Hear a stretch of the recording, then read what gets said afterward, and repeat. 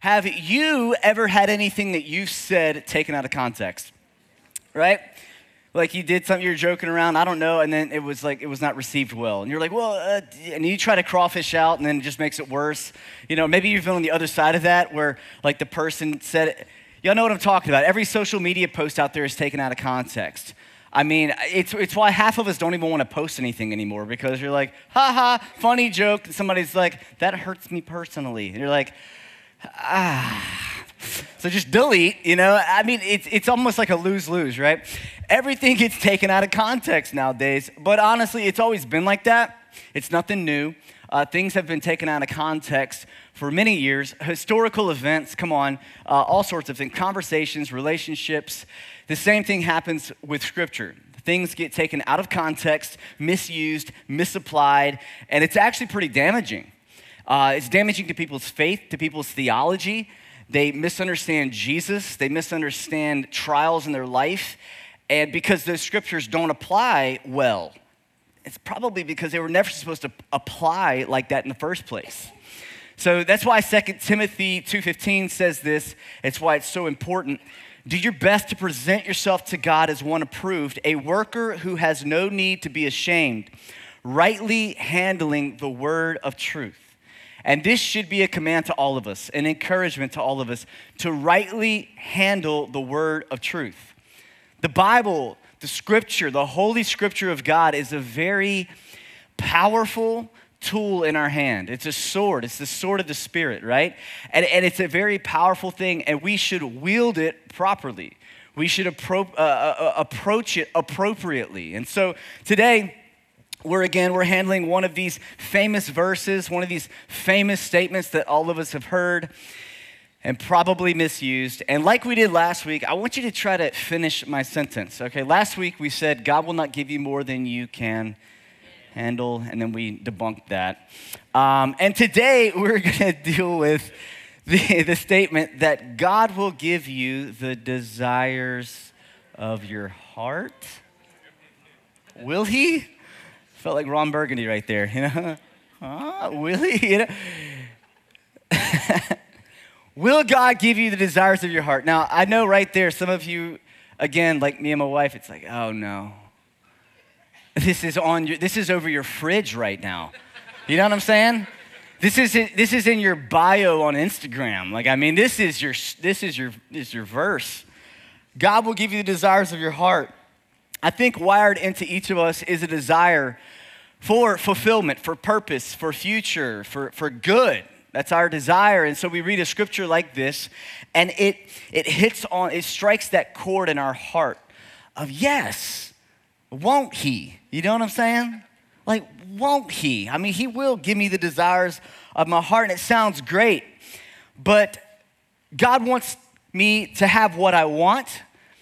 If you say it like that, it doesn't sound as good. And if you just continue to go with that, I just need to do all of the right things in order for him to give me the desires of my heart, right? Now, quickly, you've fallen into what we call maybe works-based Christianity or some sort of tit for tat, like, okay, kind of the ping pong match between you and God, that God, you will give me what I want as long as I do what you want me to do. And so we've got this agreement, this handshake. How many of you guys think we're going to destroy that today? Yeah, it's going to get pretty bloody. All right, here we go. This comes from the scripture, Psalm 37:4. It says this, delight yourself in the Lord, and he will give you the desires of your heart. It seems pretty straightforward, right? Delight yourself in the Lord, and he's going to give you the desires of your heart. And what happens is with people who read this scripture at face value, all right, they just take it out of context. It sounds like this. And then what happens is people grab onto the scripture, they begin to teach it, and things get really weird. Such as the person that we're about to have here in a moment. She is an international influencer. She is hailed from actually the state of Mississippi, if I'm not mistaken. And she's got some thoughts to share with us about her favorite scripture, Psalm 37:4. Let's go ahead and show that video. Do you have a favorite passage from the Bible? Yes, I do. Psalms 37:4. Delight thyself. Oh. I love the word delight, don't you? Well, yeah. Delight thyself in the Lord. He will give you the desires of your heart. Now, what that says to me, Lord has a wide range. What is Lord? Compassion, love, forgiveness, kindness. So you delight yourself in those virtues where the character of the Lord is revealed. Delight thyself in goodness, delight thyself in love, kindness, and compassion, and you will receive the desires of your heart. Oh, that's Don't interesting. you like that? Yeah. It says to me, if you focus on being a force for good, then goodness will come, which is also the third law of motion, which is also the karma, which is also the golden rule. Amen. Amen. I don't even know why I'm here right now. We should just have Oprah come up here and teach this because she's got a really good understanding of this. Is that what this is? Is it focused on being a force for good and good will come? Is it really karma and the golden rule? Is it just cause and effect? Is that what we're talking about here? Because that's how a lot of people read the scriptures. I mean, what takes place here is a person like this who's got a major voice for, decades, right?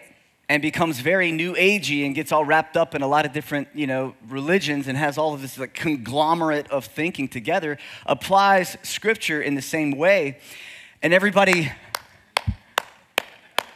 and they share it, they post it. And because they're famous, they must be right. And an entire generation of people grow up thinking this way, and it's wrong. It's taken straight out of context. What does this verse actually mean? All right, now, whenever you've read this verse, you might have not read it exactly like she just read it, okay? It might have not been the same exact thing. However, some interpret this verse as a promise for material things. Materialism, right? God's gonna give me that house. God's gonna give me that relationship, that marriage, whatever it is, as long as I do good things. And so here's the deal. God may bless with material things, all right? So we don't wanna say that I believe that God has given me everything that I have. He is the source of everything in my life, right?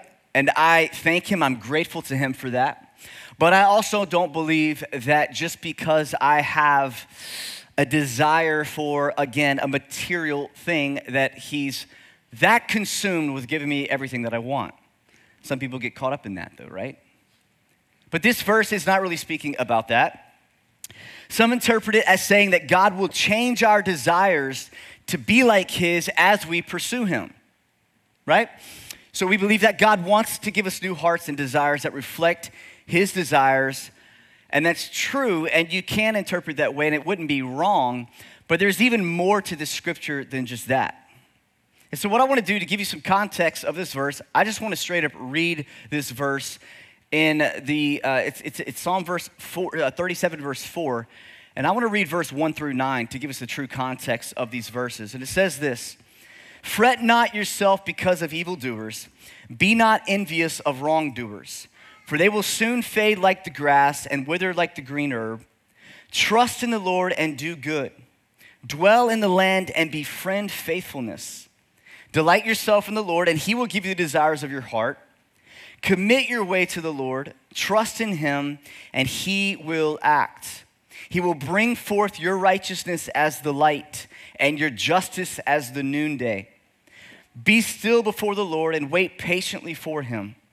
Fret not yourself over the one who prospers in his way, over the man who carries out evil devices. Refrain from anger and forsake wrath. Fret not yourself, it tends only to evil. For the evildoers shall be cut off, but those who wait for the Lord shall inherit the land."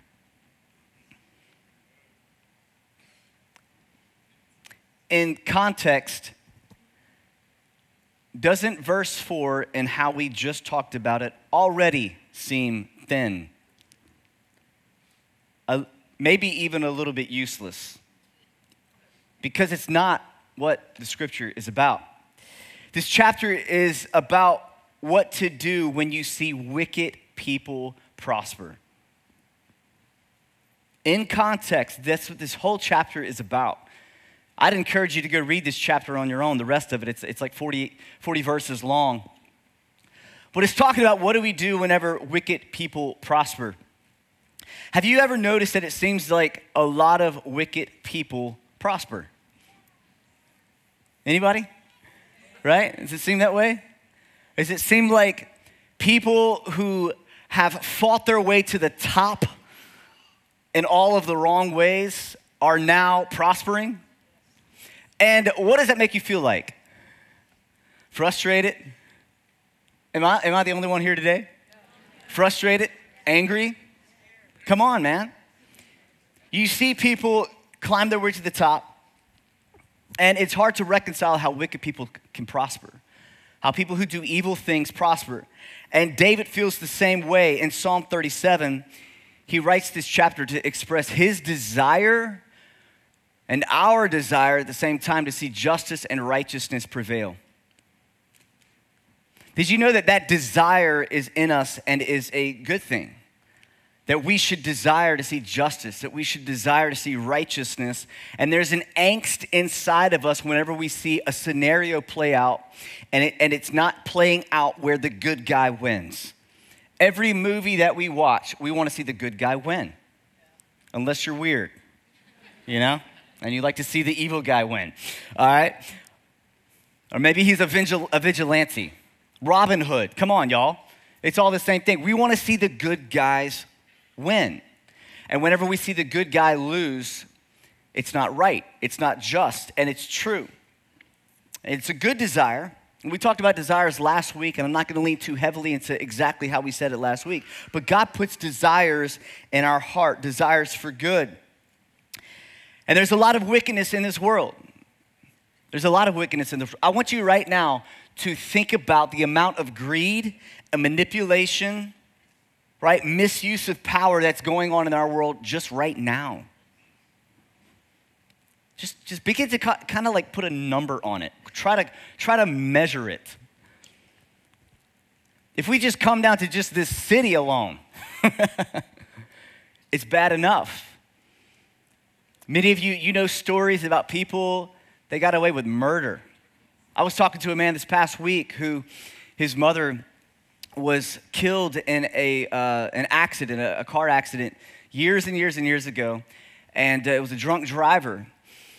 And the son that actually was the one who was driving drunk, his dad was a judge. This is 40, 50 years ago, 60 years ago. And he never spent a day in jail. Doesn't that make your skin crawl a little bit? It does. Some of you've experienced that type of thing in your own life. I know my dad, actually my grandpa, his dad was killed in a gambling, bad gambling, like illegal gambling ring, and everybody knew who did it, and nobody ever did anything. Those types of abuses of power and injustices, the political corruption that we see. Come on, right now we got a bunch of elections going on, right? Isn't that fun? Aren't elections fun? I can't wait till next year. I'm real excited. You hear these stories and you're like, that's not right. But some people are just untouchable, right? They've been around a place for a long time. So-and-so knows so-and-so. Got a little business deal over here, a little hush-hush thing over here. Play it out for 30, 40, 50 years, multiple generations. There's some people that just are untouchable. Did you know that that's wickedness? It's wicked. It's not supposed to be like that, but it is. And it's discouraging, and that's what David's writing about right here, about people who are being taken advantage of. Some of you have personally experienced injustices like this. You've been taken advantage of financially. You've been taken advantage of with someone in power over you who abused you emotionally. Some of you have been in marriages where you were emotionally abused and you felt like you lost part of who you were, lost your identity, and you felt like there was nothing you could do. There's a whole lot of people who have been sexually abused in our world. and are continuing to be sexually abused. The stats are that 25% of women have been sexually abused, 17% of men, and 75% of that abuse happens below the age of 17. Do the math in this room right now. Many of you, that's your story. For some of you, it hasn't happened to you, but it's happened to people that you're close to. It's wrong. It's wicked. It's evil. It's not the way it's supposed to be. And David speaks to those who have experienced these types of things, and he says, God will have his vengeance. He says that the justice of God will prevail. The angst that you feel, the frustration that you feel, the pain that you feel, God will have his vengeance about that injustice. The problem is that we want to be the dispenser of justice, right? We see it, we identify it, and we want to be the one to fix it. The problem is that when we take justice into our own hands, we often become bitter, we hold grudges, and end up in destruction. We end up destroyed ourselves. But it's so difficult, right? Because it's the right thing to do. Now, we have a justice system that takes care of a lot of things, but itself can be unjust. Why? It's ran by people. And people are not perfect. People aren't always right. People always aren't just. But whenever we take these things into our own hands, something in our family, when we take it into our own hands and we try to create the justice, it can get messy. There's a story in the book of 2 Samuel, and King David, who this psalm is attributed to, his family was really messed up, all right? Really messed up. And he had two sons. One was Amnon, one was Absalom, and they were half-brothers. And Absalom's full sister, Amnon's half-sister, her name was Tamar. And Amnon really liked Tamar. He was attracted to her, and things were a little bit different back then. But he wanted to be with Tamar, and he burned with lust for her. And you can go read the story, 2 Samuel chapter 13. But what ends up happening is Amnon rapes his sister, Absalom's full sister. And King David didn't do anything about it.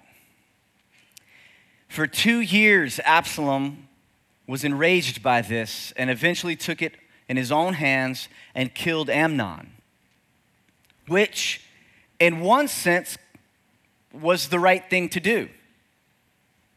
The law is this is, somebody needs to carry this out.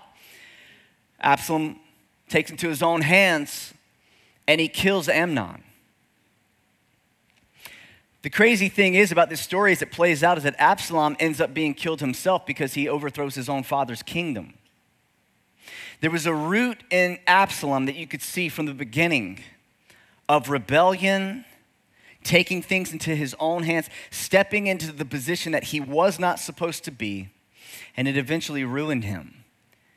And there's so many stories out there of this happening where something happens to someone and they get angry and they get bitter and they hold a grudge and they don't forgive, and it ends up ruining them.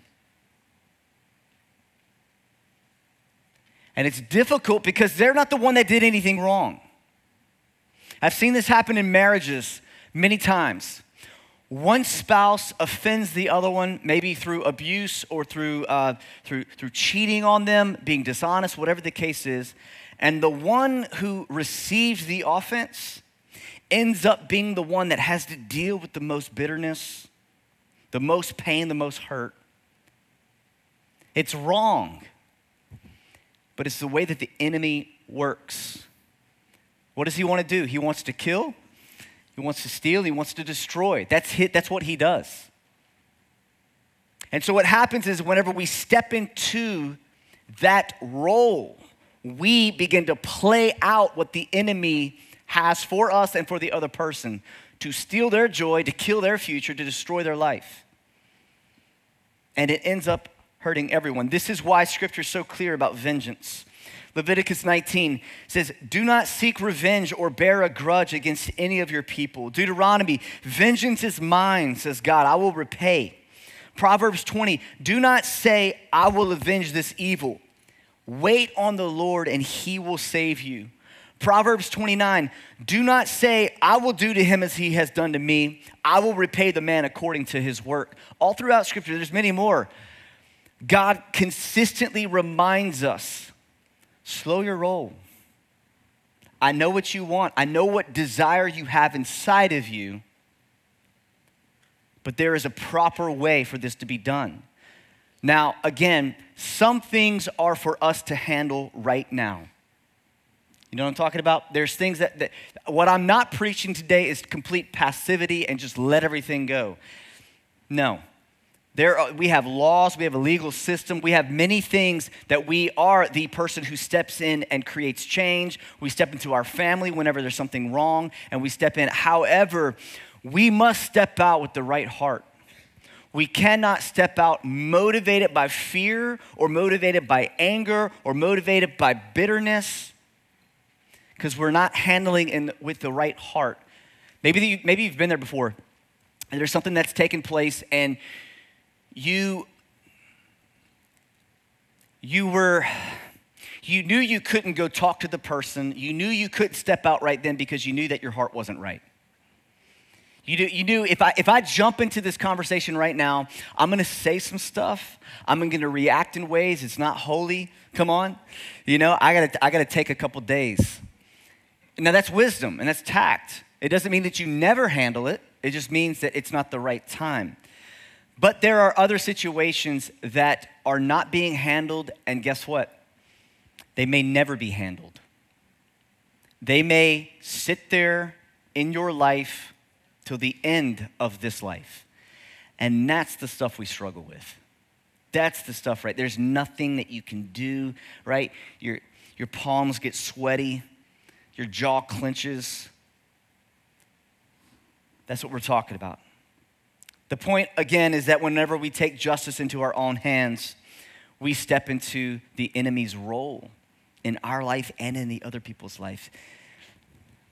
It's just not fair, right?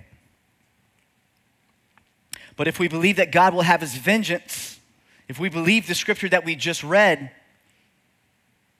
then what do we do in the meantime? What do we do right now? I'm looking out right now and I'm thinking about every single person's life and every single person's story. And this is your question. Some of you have been sitting on something for 20 years. And every time you think about it, it comes up like it was the day that it happened. What do we do whenever that's the life that we're living in? What do we do whenever we don't want to be bitter, but it's very hard not to be? David's instructions to us is that when wickedness prevails, trust and obey God, and he will vindicate you. What do you do in the meantime? You don't fear. You don't fear those who are wicked and are prevailing. But guess what? He says you also don't envy them. You know what's weird about people that are wicked and are prevailing and are seemingly prospering? You know what's weird about it? Is that we can begin to actually envy them. We can actually we see their big house, we see their successful business, we see whatever. We see that and we know how they got that and they did it in a wrong way. And we're like, hey, maybe that's just the game we got to play. Maybe that's just the way that we got to do it. And guess what? I want some of that. I want a little bit of that success. So I'll play the game too. We begin to envy. He says, don't do that. He says, instead, trust and delight in God. Be faithful. Be faithful. And patiently wait for God. Some of you, it's like, I've been waiting 20 years. Patiently wait. And last, it says this, the instruction that he says is don't be angry. Now, you can be angry and sin not. We know that the scripture says that. And so again, I'm not speaking about this passive type of approach to injustice in your life and things that have happened. I'm not talking about just sit there and, well, hey, God's got it, because that's not the way that it usually goes. There's not one time in my life that I felt like somebody got something on me, right? Over on me. And I just sat there and was just like, well, God's got it. I'm just not built like that, all right? Maybe you are. Congratulations. I'm proud of you, I'm a little bit more aggressive than that. I want to talk it out. I want to get to the bottom of it. I want to figure it out. I want to fix it. Come on, let's go. And so for people like me, when I see be patient for the Lord, that challenges me deeply. When I see be angry and sin not, that challenges me. Anybody else with me? Come on. All right, thank you. Encourage me a little bit in that. Be faithful in the time that seems to be the delay of God's judgment. Because if you really believe what the Word of God says, we really believe that God will vindicate every injustice. Every person who has done something that has harmed someone, they will pay. But also, there are some people who've harmed someone and they repent. They repent. And before God, God's grace is sufficient for them and his mercy is renewed. And God forgives them. And guess who's left needing to do the same thing? You. It's hard. I don't want to demean your situation. I know some of you have the capital situations. You have the big ones in your life. And you're like, well, hey, it's easy to do if somebody get a fender bender with somebody. That's traffic. What about if they destroyed you from whenever you were 5 years old? I know. Sin is terrible. It's wicked. It destroys. But don't fear. Don't get angry. Wait patiently in what seems to be the delay of God's just judgment. The crazy thing about this story, about the fact that Psalm 37 is written by David, the fact that we just talked about his sons and the violence and the injustices that were taking place in their family. The crazy thing is that 2 chapters before this story in 2 Samuel of Amnon and Absalom, David himself was the one who stood in the place of the person who abused his power, misused his authority. And what he does is he takes a woman named Bathsheba for himself. The man, her husband, was at war where David should have been. He takes Uriah, brings him off the battlefield, talks to him, tries to get him to be with his wife because Bathsheba's pregnant. And Uriah had so much honor, so much integrity that he would not go to be with his wife. And he goes back to battle, and David tells his commanders to put Uriah at the front of the line where he knew he was going to die. And he did. David stood in the place of the offender. And because of that, it riddled his family. He ends up getting confronted by God. He tried to cover it up. He did the very thing that he's writing this verse about. There's a lot of people that knew what David did. They ended up finding out, right? Like, oh yeah, it's King David, the harp guy. I know what he did. I saw what he did. I heard what he did. It was injustice, but he was still king. I believe he wrote this psalm both as one who sees it, one who had been, unjustly treated, and one who himself had treated people wrong. And for all of us in this place today, we probably fit into all three of those as well. We've seen it, it's happened to us, or we've done it ourselves. So we sit on our throne in our position and we point our finger at wicked people and we say, how are they prospering? The problem is with that is that we have to turn that finger around and point to ourselves. Because what we do is we compare wickedness. We compare evil. We compare sin. Well, I know I struggle. I mean, I know, man, I lie every now and then, you know. I mean, I do. I do this. I've done that. I've done this. But they, it's way worse. They're doing the bad stuff. Not realizing that all sin is what put Jesus on the cross. The little, the big, come on, all of our comparisons, all of it is rooted in evil. And so whenever you really zoom out, I know that there's things that are more devastating to us in this life, but all of it is devastating to God. It's evil, it's wicked, it's sin. And we've got to realize that we need to be forgiven just as much as the person that we think is so evil and doesn't deserve forgiveness. We're in the same boat. And I know that there's a spectrum, and I know that some things hurt more than others, but we need God just as much as they do. And that takes a lot of spiritual humility to say. And I'm sure there's some of you in this room that you have experienced what I'm talking about today, and you found yourself in a place in your life that you can actually pray for and pray blessings over the person who destroyed your life. You found yourself at a place where you have forgiven and you have released, and you can hear their name, and there's not that anger and that fire that comes up inside of you. And I want to encourage those of you who have that story to please speak that story.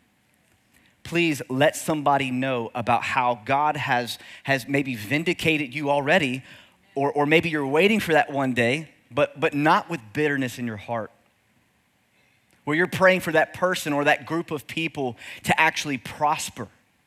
Come on. I was somewhere a couple weeks ago, and that's what somebody was talking about. They were like, I'm not talking about this forgiveness where you just kind of don't talk to the person anymore and just kind of ignore them and just that. They said, I'm talking about the kind of forgiveness where you pray a blessing over that person. Come on, everybody take a deep breath. It's difficult. It's difficult. But this is what the Word of God does to us, y'all. Challenges us, presses us into things that are difficult. Now, here's the deal. We have a desire for justice. We have a desire for righteousness. And it's a good desire. But as we delight ourselves in the Lord, He'll give us the desires of our heart eventually.